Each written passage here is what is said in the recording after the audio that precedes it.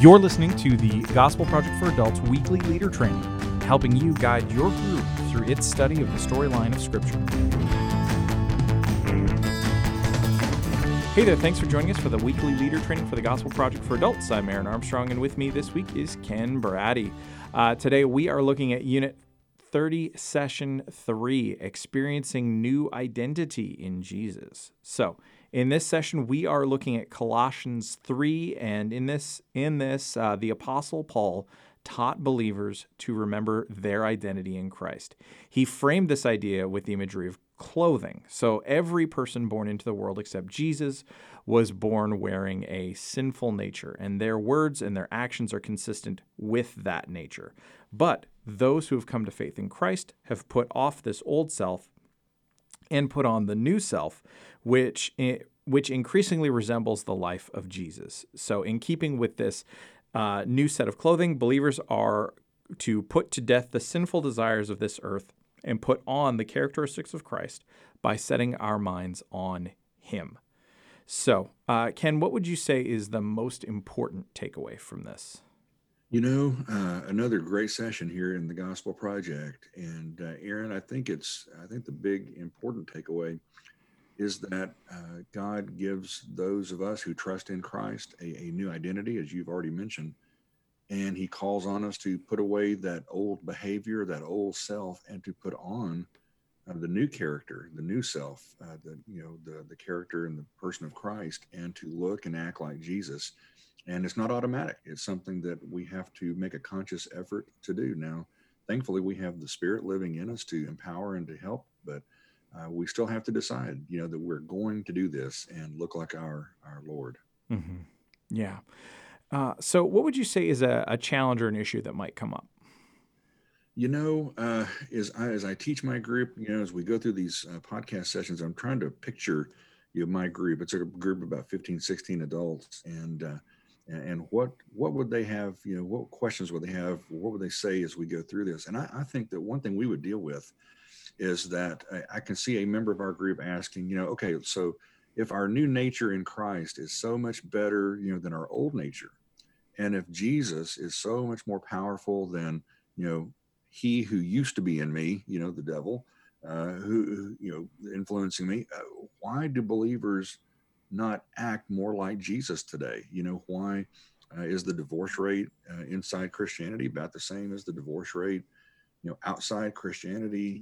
Why do we are sometimes where we or our church is known as places, that bicker and fight and all that? Mm-hmm. Why aren't we better? And so I think ultimately, why do the lifestyles of Christians, just often resemble the lifestyles of unbelievers if we have this incredible power in us and this new self, this new identity in Christ? So I think that probably would come up in my group. Yeah, definitely. Well, and I think as I was reviewing the session, what I saw as potentially the biggest challenge might actually be where all of that stems from as well, which is thinking about the order of Paul's argument in the passage. We are so prone to jumping straight to putting to death the deeds of the flesh and putting on the work of the Spirit. So basically, let's just jump to the work that we're called to, but we miss set our minds on the things above.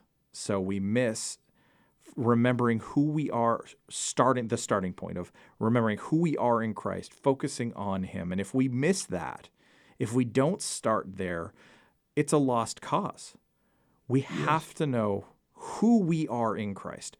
That doesn't mean that we are expecting perfection here by any means, because none of us are going to be perfect this side of eternity. But what it does mean is that we know to the best of our ability that we are redeemed, that we are loved, that we are a child of God because of Christ's work on the cross. And that's what we need before we can change our behavior. Yeah, great word right there. Good encouragement, Aaron. All right. So speaking of encouragement, what is an encouragement that you'd have for our leaders, Ken? I would focus my group's attention on something that's on page 14, and it's that new identity of the believer section that's there. And I think I'd help my group members understand that they are no longer defined by their sinful past. All's forgiven. I saw a commercial just like 2 nights ago, and it was a commercial with a lady confessing that she had had an abortion and found forgiveness in Christ. And she was a political commercial. She was, speaking up for a pro-life candidate. But I know that there are people in our groups, and Aaron, maybe you and I included, right? That sometimes, we think backwards and we think about our past, and sometimes feel, does that, maybe that disqualifies me from doing things for the Lord today? Can he really forgive everything that, is a part of that? And so I think that we need to remind our folks that, yes, when we come to Christ, we really are this new thing, this new creation. The old is gone, the new has come. And also to acknowledge, that our group members may be kind of slow to believe and accept that reality. It may take them a while to be able to put to death, those things of the past. They may have regret that they live with for past mistakes and sins. And it's just going to take them a while to embrace the reality that there was this instantaneous change, when they accepted Christ, and their sins were forgiven, separated as far as east is from west. And now they're a child, son or a daughter of the King, those type things. And we have to realize that some of them are still living with hurt, from the past.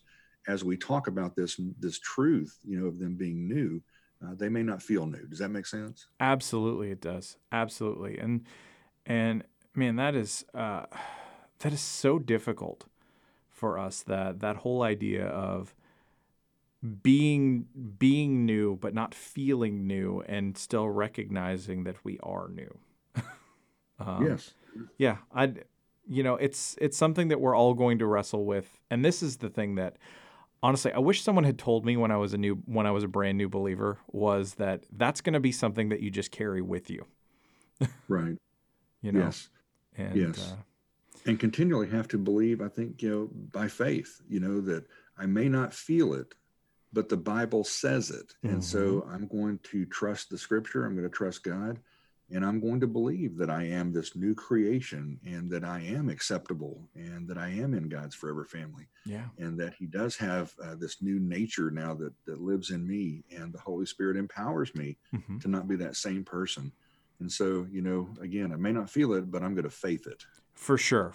And I think in that, in that same spirit, I think that's why it's so important that we're talking about this in the context of, of community, because your class, like your Sunday school class or your small group, this is an opportunity for people to as well remind one another of how they see that new identity playing out in one another's lives. So not you yourself saying, hey, this is how I see God at work in me, but for someone to say to you, this is how I see God at work. This is how I see you living in light of your identity in Christ. That is a powerful thing, and it helps grow that faith. So Ken, I think that's probably a good place for us to wrap this up. Thanks for chatting about this session. And thank you all for listening to this week's Leader Training for the Gospel Project for Adults. For more resources to help you guide your group through this session, visit gospelproject.com.